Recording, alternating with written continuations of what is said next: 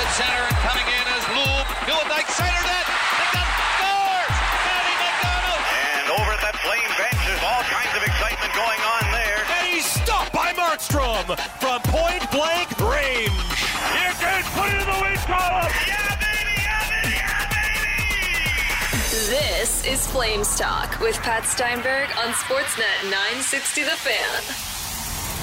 All right, Happy New Year! The first hour of Flames Talk of 2024 is underway. It is Tuesday, January 2nd.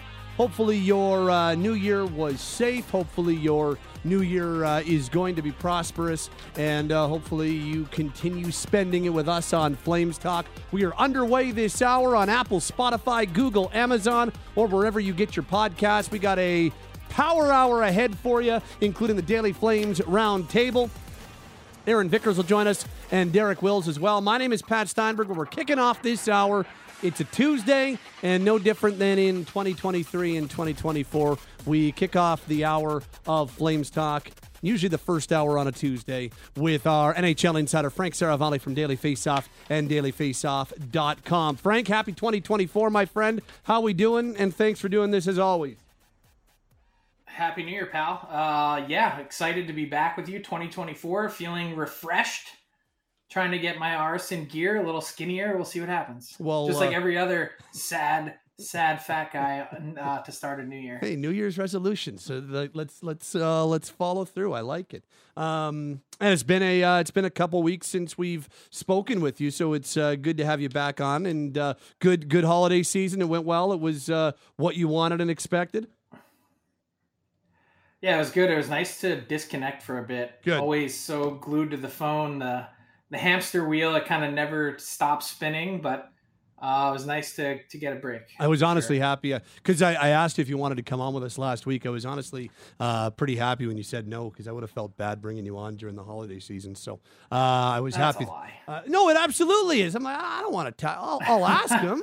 Because there's incentive for you as well, but I didn't want to. I didn't want to tax you or take you away from the family. So I'm glad that you had other plans and told us to beat it. Well, since it has been a couple of weeks since we've last spoken, and now that we are into the calendar year, we're kind of now. It feels like storylines in a lot of ways around the league take another step when you move into the next year, and we're just a little over 2 months away from this year's trade deadline. What's your gut feeling on where things stand with Calgary's 3 big pending UFAs? Like, has it changed? Has it moved anyway? Or are we still kind of in the same spot that you've been for the last number of weeks? Yeah, I think when you take a look at the calendar turning to 2024, really what stands out to me is I think things have kind of crystallized for the Flames.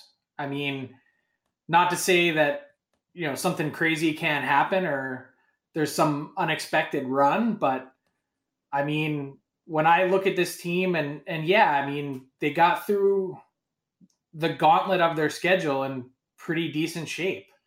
7-6-2, yep. Something like that. Yep. And it was fine, but I still look at the standings and this team is sub 500. They've got a mountain of teams to climb over. The Edmonton Oilers are probably a stone cold mortal lock for at least one of the wild card spots. They're the hottest team in the NHL since November 10th. I look at Seattle, who gets on a bit of a roll. Like, Minnesota's been, their recent injuries notwithstanding, one of the better teams in the league since they made their coaching change. Like, I just don't see the path. Yeah. I don't see the path for the Flames to get there.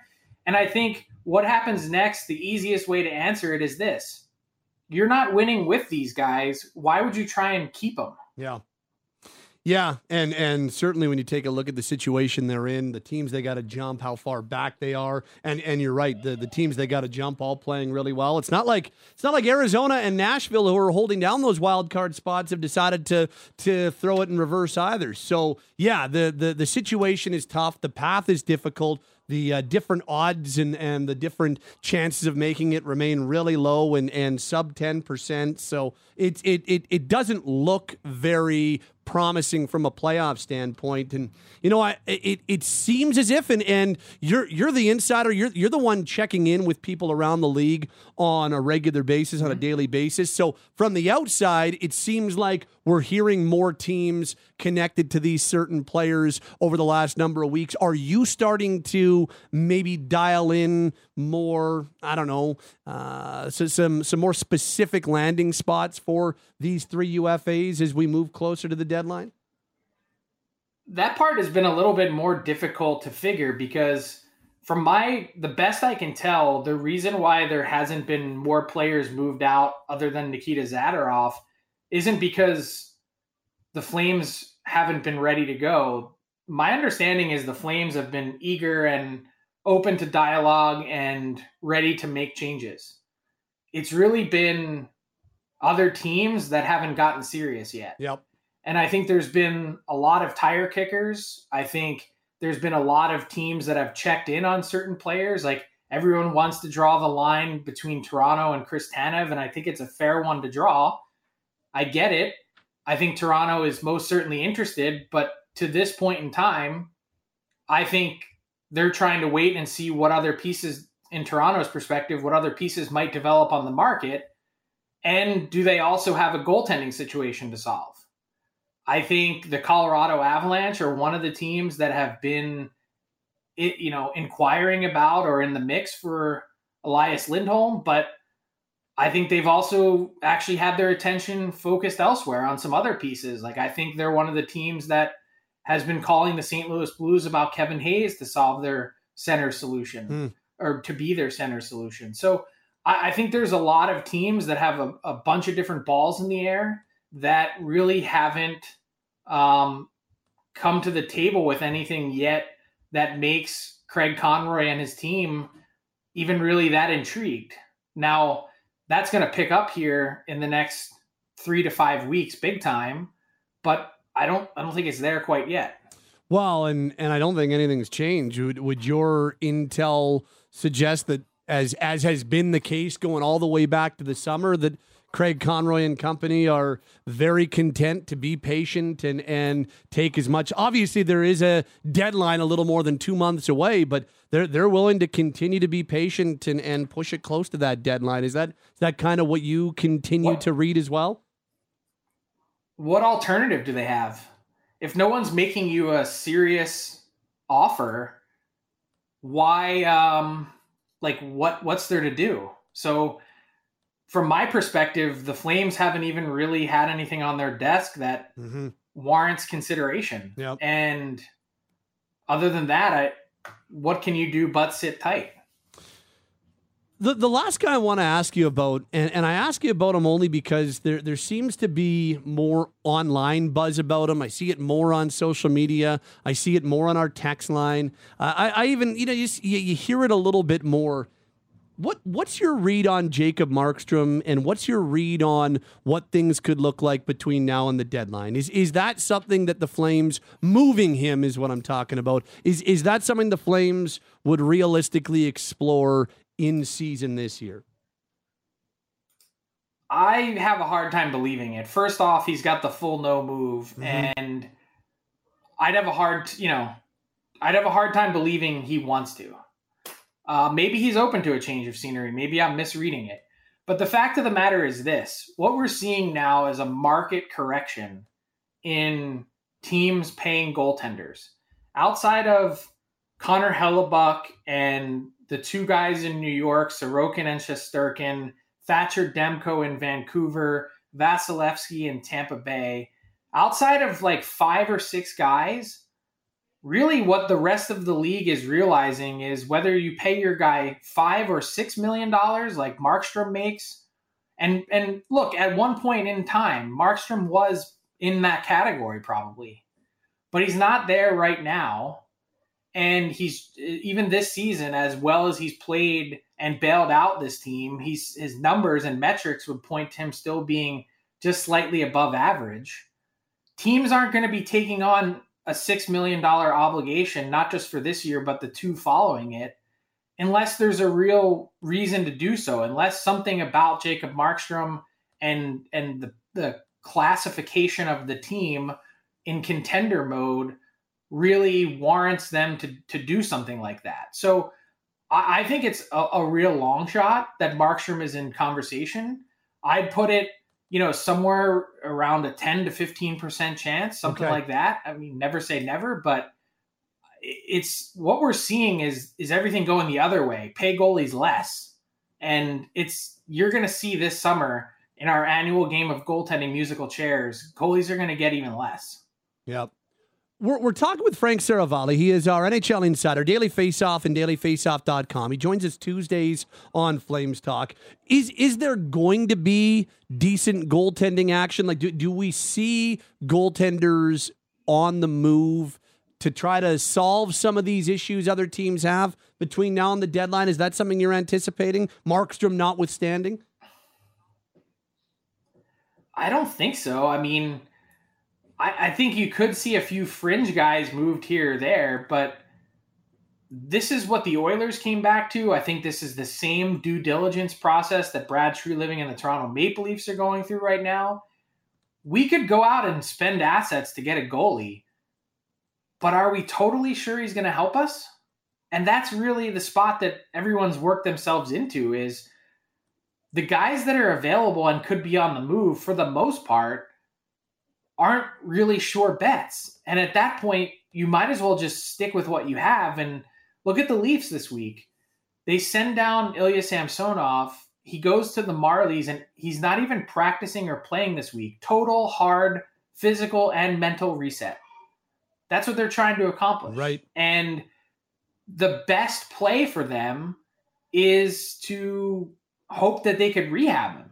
And if not, the second best thing is to dump his salary so that, coupled with the Klingberg money that Treliving has on the cap, they could really go out and spend to maybe not even bolster the goaltending position, because maybe Joe Wall and Martin Jones are enough that maybe they could just, boost their blue line to the point where that helps and solves some of the goaltending issues that they have.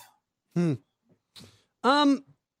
that's really interesting, because you've got, whether it's Toronto or Carolina or New Jersey, you've got some teams that could definitely use it. And yet, to your point, how often do those, not only is there the risk reward thing, but I even think about, yes, you've got to think of Devin Dubnyk about a decade ago with the Wild. I think of there's a few others that have worked in season. But I think of like the last time a big goaltender moved in season was Ryan Miller from Buffalo to St. Louis, and that ended up being an absolute disastrous move for the Blues, that they basically wasted a bunch of assets and got nothing out of it. So no, it's a good point. That seems like the hardest position in season to really be able to rectify. I think it's just the hardest position in general to rectify. Period. Yeah. I mean, you tell me, outside of those 5 or 6 guys, who would you even like? Let's pretend that everyone else outside of those 6 guys are available. Who are you going after? I mean, Saros, maybe Carter Hart, but again, pretending that those guys are available. Yeah. Yeah. I mean, I would include Ottinger in the 5 or 6. Right, of guys that are solidified. Yeah. Yeah, and outside of that, I mean, good luck. No, agreed. And do I think that Markstrom could upgrade a team like New Jersey? Yes.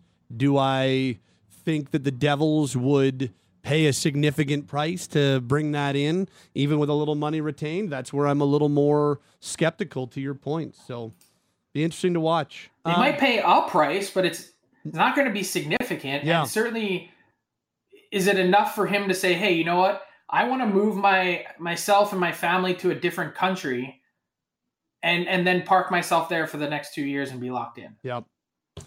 Frank, you mentioned the Oilers, and they have definitely turned their season around. What'd you say, the hottest team in the NHL since November 10th? So what... 727 points percentage. 7-27 since November 10th. Yeah, that'll turn the season around, and they've got their eyes set on a playoff spot where everybody in the NHL believed that they belonged to start the season. So this is just kind of the correction that many of us expected. What does Ken Holland do between now and the deadline? I know there's not a lot of wiggle room cap-wise for his group, but what are you expecting from Edmonton between now and the deadline? There's no wiggle room cap-wise, and really the first thing that they need to figure out is, what are we doing with Jack Campbell? Mm-hmm. Because I hate to make this all about goaltending, but if you don't solve the cap situation now, you're not going to be able to go out and acquire anyone short of dumping other pieces on your roster, which then you get into an equation of, are we actually improving the team? It's pretty rare for a team in contender mode to get to the deadline and send pieces away as part of a trade. I know the Oilers did it last year in trading Tyson Barrie, but they had Evan Bouchard step in on their power play, and it actually got better over the last stretch of the season with Bouchard running it instead of Barrie, which was a rarity. And I just think moving forward, when you have $3.9 million in buried salary cap space due to Campbell being in Bakersfield, I think the first thing you have to do in season is pay the price to get rid of him. I don't care if you need to spend assets this year and next year, whatever it might take in order to make it happen. Mm-hmm. This is a burn the boats type year for the Oilers, I think. I think with what they've been through, and yeah, have they shown some cracks and holes at times? Yes. But with this core, with this top six forward group being the best that it's been during Connor McDavid's tenure, Zach Hyman's on pace for 50 goals.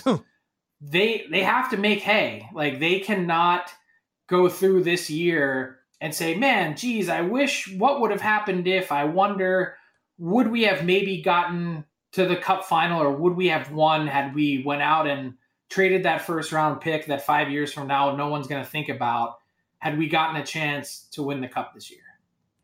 Well, and the other part of that is, if you're Ken Holland, you know that 5 years from now, probably not going to be with the Oilers, and so if you're him, this is it. This is his last year. Yep. Yeah, and if you're the Oilers, you know that. Look, nobody's suggesting that Connor McDavid or Leon Draisaitl aren't going to be elite players, but they're only, as far as I know, they're only getting older, and so yeah, the window is still open. But yeah, I'm with you. I'm curious to see what type of moves they make. I like the way you put it, a burn the boats type year for the Edmonton Oilers. Just a few more with Frank Seravalli, our daily face-off NHL insider. He joins us on Tuesdays here on Flames Talk. While we weren't speaking, while you were on the holiday hiatus, Ottawa made their front office moves. They solidified their front office, including Steve Staios being named the permanent general manager. What now? Now that the Sens have their front office crew set, what are you expecting from the Sens, who aren't going to make the playoffs? Do you expect them to be an active team between now and the deadline? I think it's too soon to answer that. I think they are in evaluation mode. They've got a fresh set of eyes joining their front office in Dave Poulin, who I had a chance to work with for 6 years and is such a sharp and attention to detail oriented guy. So they've also elevated Ryan Bowness, and Steve Staios holds the GM title and the president of hockey ops. Don't read too much into him holding both titles, because it's really going to be a pretty collaborative effort. And Jacques Martin, their coach, or their interim coach, I should say, is really still in evaluation mode himself. And I think his words are going to hold a lot of weight. Now, Michael Andlauer, their owner, had said this team has all the talent that it needs in order to be a playoff team. And I would tend to agree with that. There's something missing. I don't know if it's multiple ingredients. I don't know if they decide to sell off a piece or two. I don't know if they decide to try and add before the deadline to try and better position themselves for the summer. When I say I don't know, I'm not saying that to play coy. I'm saying it because the Sens front office themselves, they don't know what direction this is going to go. And that's really the position that they're in at the moment. Are you expecting the trade market to pick up? Are we expecting now that, the calendar's turned and we're almost in that 2-month window to the deadline? Do things start to pick up a little bit here? I mean, I think we're in a spot where some teams that are kind of on the fence are really starting to figure things out and crystallize. Like, not that we ever had any confusion about which direction the Carolina Hurricanes would be heading, but like they've stabilized things. They're 6-3-1 in their last 10. They're now kind of comfortably in a playoff spot and in second place in the Metro, and they're going to be good to go. The Pittsburgh Penguins, on the other hand, they've sort of continued to tread water. The Detroit Red Wings have gone the other way. Yeah. I think some of these other teams that are were kind of on the fence, it's becoming clear what they are. And for me, I think outside of Calgary, there's really no more interesting team to watch than Pittsburgh. And the reason for that is Kyle Dubas was kind of clear. Like, he said in December that they had 6 weeks to get their act together. And I think all we've seen is more of the same. Right. Yeah, they've won 3 in a row, and, they're in a spot where they're really not terribly far away. And at times they've played good hockey. And some would say that, hey, their goal differential, the way that they've been able to score, they should be getting better results than they are. But at the end of the day, the results are what they are. You are what your record says you are. And they're going to have some really tough decisions to make. Like Jake Gensel, this could be it. And he could be like, you could see a spot where Jake Gensel jumps over someone like Elias Lindholm on my trade targets board if he truly becomes available, because I think a lot of teams would view him as a sort of missing piece to go out and win a Stanley Cup, having won a couple already himself. So they're a team, I think, to watch really closely here. Kyle Dubas hasn't had his hands on this team all that long, but if you go a second straight year with Crosby and Malkin being fully healthy and you miss the playoffs again, like, you're probably trending in the wrong direction. And in terms of what they do with their roster, it's going to be time to pick apart the pieces. It's funny. First of all, that latest trade targets list. Are we in a window as to when the next targets list from Frank is coming out? Monday, 2 months to the day ahead of the deadline. Nice. I am in full send trade targets mode, full send trade deadline mode. The countdown is on, and 66 days to go. I'm getting ready. You're going to see a whole host of content on dailyfaceoff.com. Nice. Well, and it's funny you bring up Gensel, because that just jogged my memory. I was reading a piece from your colleague Matt Larkin recently, and he's one of the guys that could shift the balance, basically, is what he was saying in the NHL between now and the end of the season was Gensel. Like that, is that a guy that Dubas seriously looks at moving? I know he's UFA, and I know that the Penguins are in the situation they are, so that's a guy that Dubas would seriously think about moving, hey? I think he'd have to. I mean, let's call the Penguins what they are, the oldest team in the league that, as I just said, will have missed the playoffs 2 consecutive years, if that's indeed what ends up happening. He's a pending UFA who turns 30. What are you going to sign him for? Mm-hmm. What's the point? Your team is going into a full-scale, tear it down to the studs rebuild. Well, I mean, why would you shell out an 8-year contract extension other than for good feelings to pay Jake Gensel to do what? To be the best player on the 30th place team in the league? You're way better off trying to jumpstart that and bring in assets. That's essentially what the San Jose Sharks did with Tomas Hertl. I still cannot believe that. So exactly what I just said to you about the Flames, you're not winning with these guys. Why are you trying to keep them? The worst part was the Sharks had an interim GM at the time in Joe Will, that he was the guy steering the ship, and it was almost like we don't know what to do. We don't know who we're hiring, but let's just hurry up and make sure we give this guy $65 million so that we can what? have a nice cuddly security blanket at night? Like what are we doing here? Yeah. I still do not understand still makes no sense to me. Okay. And that's a good cautionary tale. That's well said by you.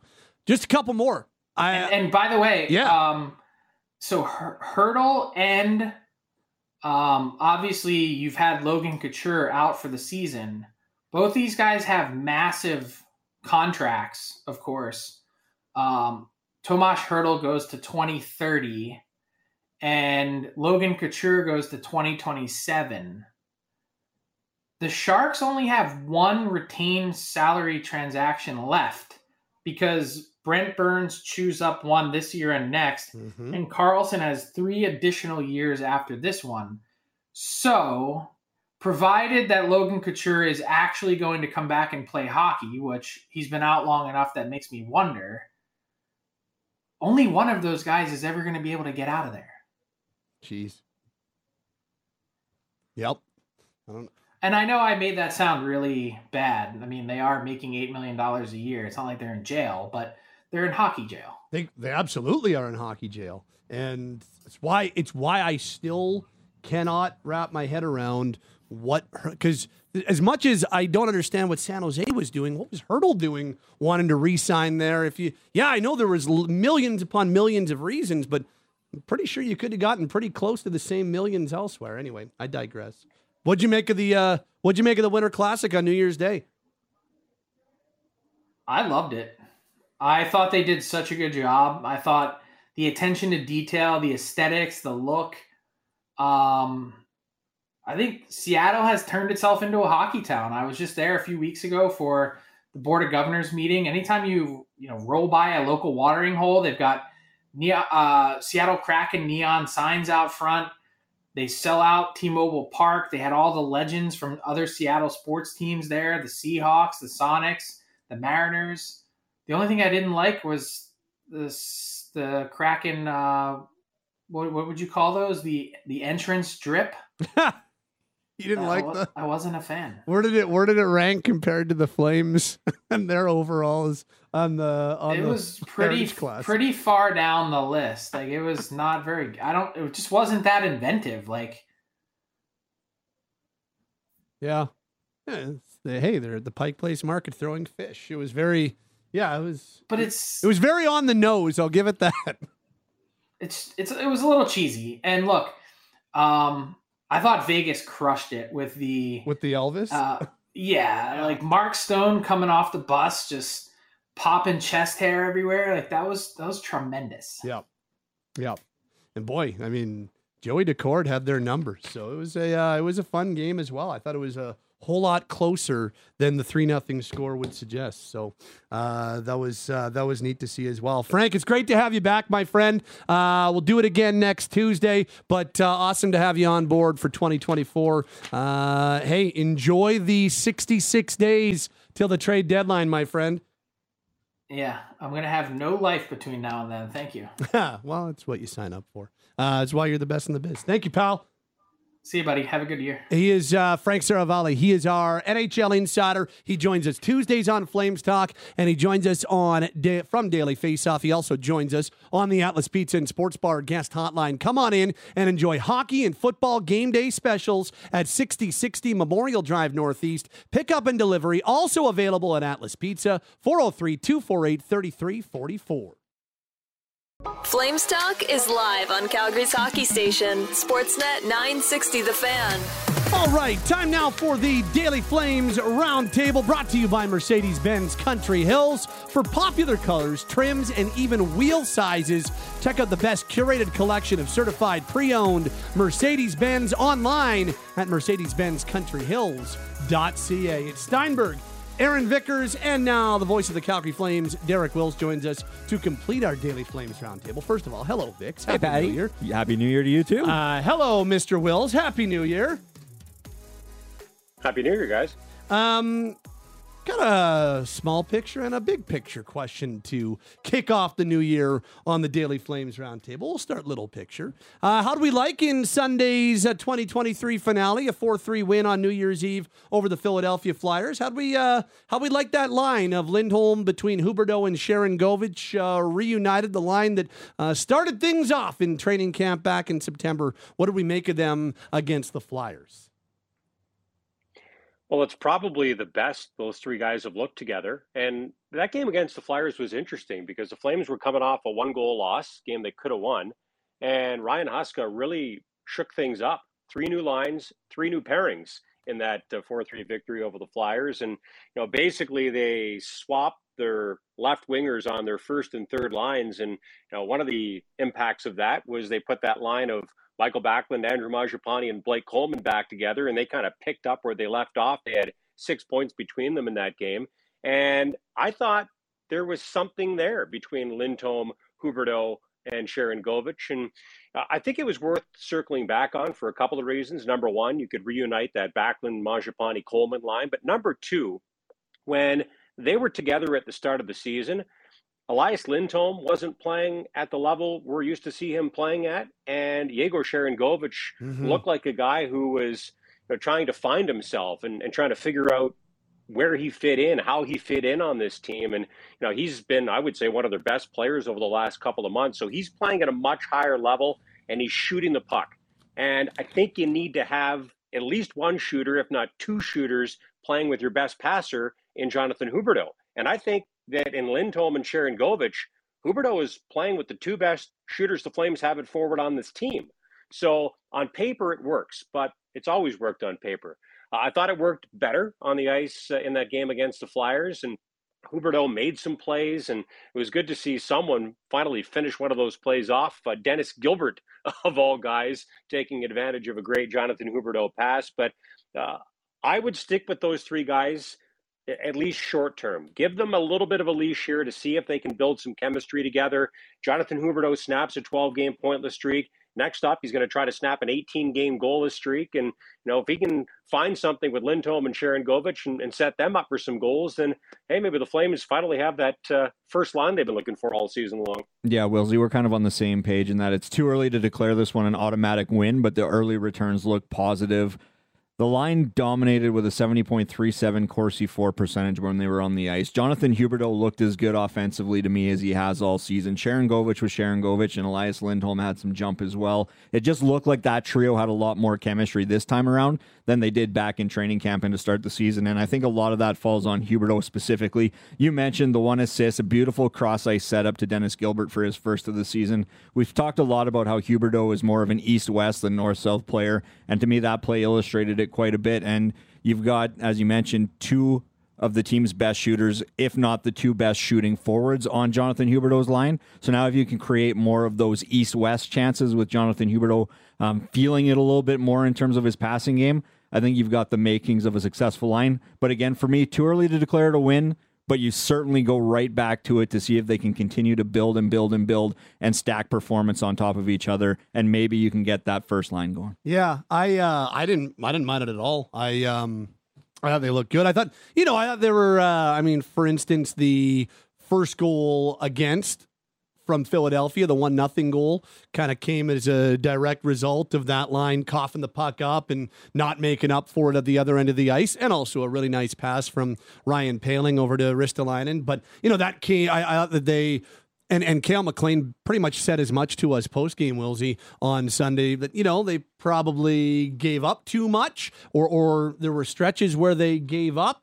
But I think the promising thing is they showed chemistry on the other end of the ice. And I think with Lindholm and Sharangovich, how defensively responsible they are. So I don't really worry about that being a line that's going to consistently be poor defensively. But what I would be willing to take away on a positive side would be that they did show a little chemistry offensively. They did show a little bit of being able to read off one another. And, there were a couple of opportunities specifically. And the one thing we haven't seen a whole lot of, to your point, going right back to the beginning of the question, Derek, is, when they were put together early, there was next to no confidence with number 17's game, and Sharon Govich was still really finding himself. Well, now that he seems to have been a whole lot more comfortable in what he is as a player, I know it didn't convert, but there were 2 or 3 opportunities or 2 or 3 instances where Huberdeau set him up with really nice looks and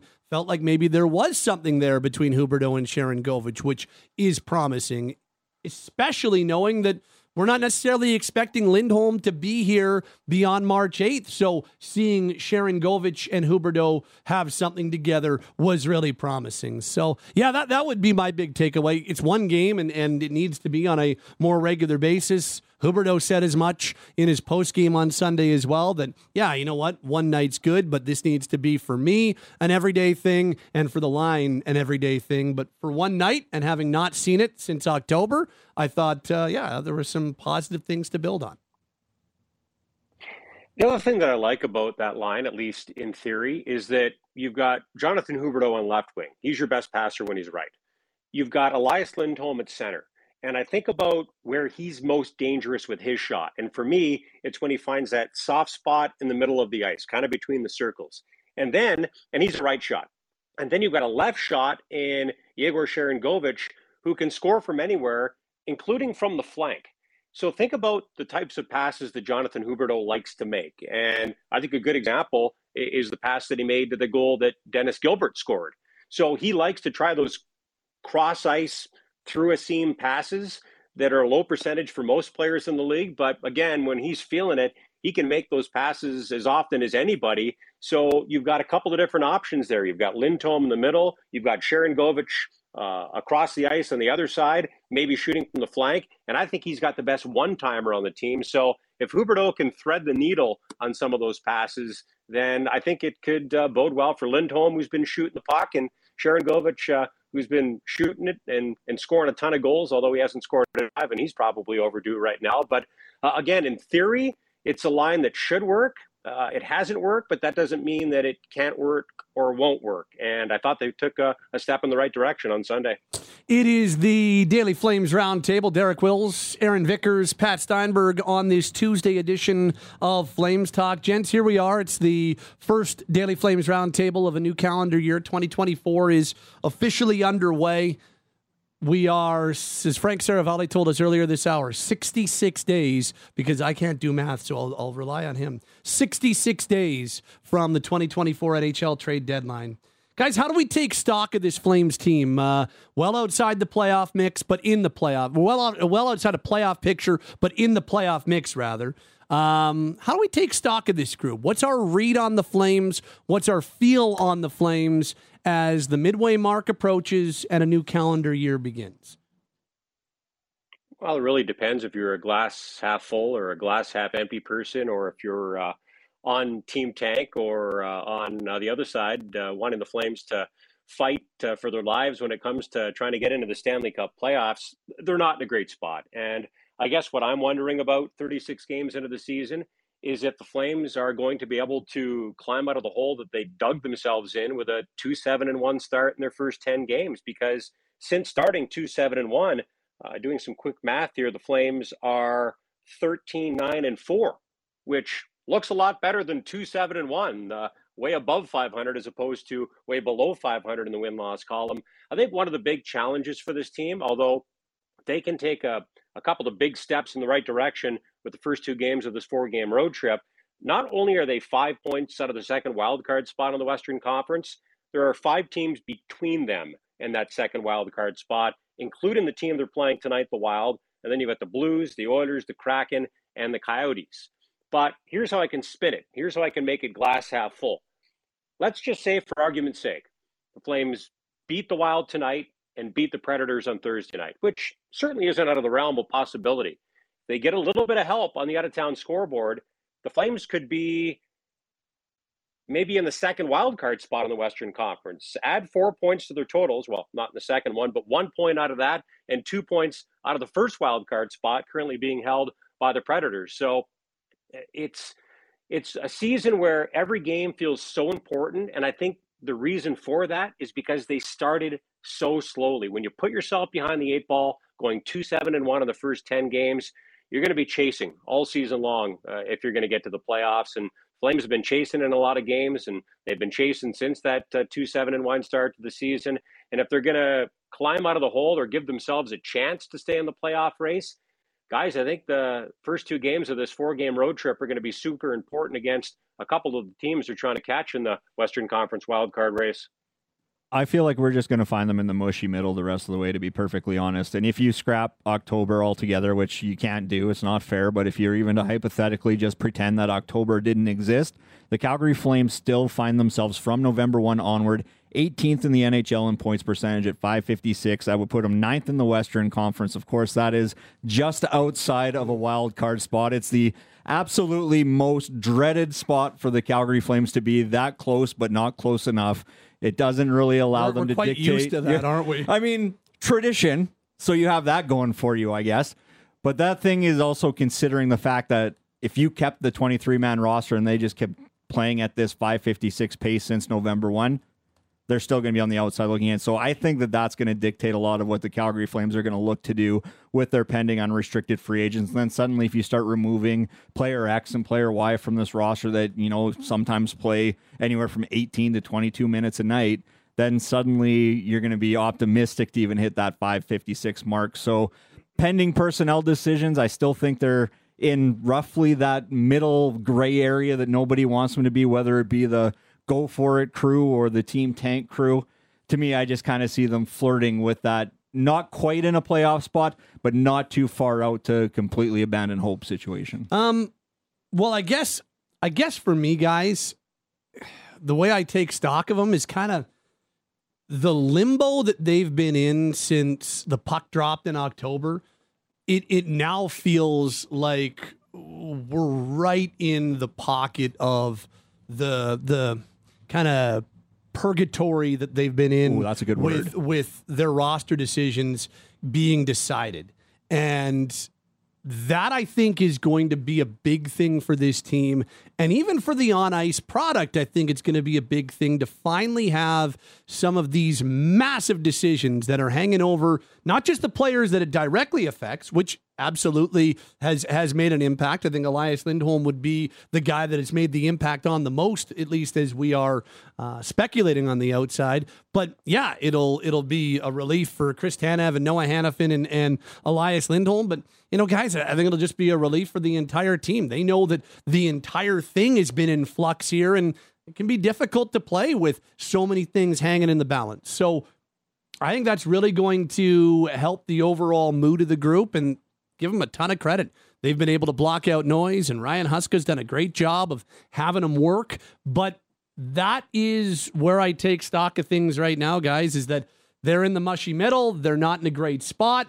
And because they're not in a great spot, I think as they approach the midway mark, they kind of have a pretty good idea of what they need to do. And so it feels like we're starting to approach those decisions being made. And I think the other teams that are involved, I think the Flames have been ready to talk and deal for quite some time. But I think as other teams start to take stock of where they are and what they need to make a Stanley Cup run or a playoff run is really going to get them a whole lot closer to ponying up what the Flames are looking for in some of these deals. So that's really what it's all about for me. And I just think about what the Flames could look like if you take away their most consistent defense pairing, which you could absolutely see happen in Noah Hanifin and Chris Tanev. It's been the defense pairing that's played the most together this season. Analytically, it's been their best pairing, and it's taken on some of the toughest matchups and some of the toughest deployments. It's like, oh boy, where would they be? What would things look like without Hanifin and Tanev and without Lindholm potentially? It's just, it really makes you, the whole thing all season, Wilsey, and I know that you felt this too, has kind of just felt strange and weird because this has been hanging over them. Well, now that we're into the new year and now that we're just a little more than 60 days out from the trade deadline, it feels like we're moving towards a lot of resolution here. And I think that'll go a long way in just framing how we talk about them, how we think about them, and I think inside that locker room, framing the way that they come to work as well, with a lot of those decisions made and a lot of that uncertainty figured out here in the next number of weeks and months. Yeah, and in a way, it'll make it easier on some of us as well, because I try to look at the small picture, and right now, coaches and players are trying to win hockey games, and they're trying to get back to 500, and they're trying to get above 500 for the first time in a long time, and closer to or even in a playoff spot. That's their focus right now. So, I'm trying to have the same focus, but bigger picture, I would be surprised if all three or even two of the big pending UFAs were here after the March 8th trade deadline. Now, I think there's a better chance that all three guys get dealt than even two of them signing. So we'll have to wait and see where that goes. It's hard for me to talk about, well, what if this guy gets traded and what if that guy gets traded? Because even if all three of these guys do eventually get traded, Hanifin, Lindholm, and Tanev, who are the Flames getting for them? What are the Flames getting for them? Are they getting a bunch of lottery tickets that we're not going to know if they cash in on those for 2, 3, 4, 5 years? Or are they going to make the type of trade that they made when they sent Toffoli to the Devils in return for Sharon Govich and a third-round pick, where you bought one lottery ticket, but you got more of a known quantity who has turned out to be one of the best players in your team over the last couple of months? So there are so many ifs and buts out there right now. I mean, it's going to be hard for the Flames to get into a playoff spot and stay in one after that start to the season where they picked up 3 of a possible 20 points in their first 10 games. But, to their credit, they've continued to battle and take it one game at a time, and, try to look at the small picture, which is what I did when I answered this question first time around. But, bigger picture, chances are there are going to be some pretty significant changes between now and the NHL trade deadline. And, it's exciting in one sense that they're still fighting for a playoff spot. It's exciting in another sense that if they fall out of the race and they make these moves, well, then you can start to maybe focus on the future a little bit. And, the young players have been exciting to watch. I think there's a pretty good chance we see another one of those guys in Jacob Pelche sometime in the month of January. So you're right, Pat. It's a little bit scattered right now. My thoughts, and I know the thoughts of many Flames fans out there, just because they're kind of caught in no man's land, waiting for a shoe to drop or multiple shoes to drop here. So in a way, March 8th can't come soon enough, just so we can kind of focus on one thing as opposed to, what direction this team's going in long term. It's a good point, Wilsey. We don't know what the returns are going to be for these players if and when they're dealt beforehand, but I would wager a strong bet that after March 8th, the Calgary Flames aren't as good of a team on ice, on paper, than they have been now. So far right now. And as it stands on Tuesday, January 2nd, Money Puck puts Calgary's playoff odds at 8.5%. So if you're subtracting from that group as opposed to adding, I can't imagine that number jumps significantly without a massive winning streak for the Calgary Flames. Thank you, Wilsey. We'll see you in a little bit. All right, we'll see you soon. He is Derek Wills. He's Aaron Vickers. My name is Pat Steinberg. That'll wrap us up this hour on Flames Talk. Thanks to Cam and Taylor, our outstanding producers as well. And that'll wrap us up on our Daily Flames Roundtable, brought to you by Mercedes-Benz Country Hills for popular colors, trims, and even wheel sizes. Check out the best curated collection of certified pre-owned Mercedes-Benz online at mercedes-benzcountryhills.ca.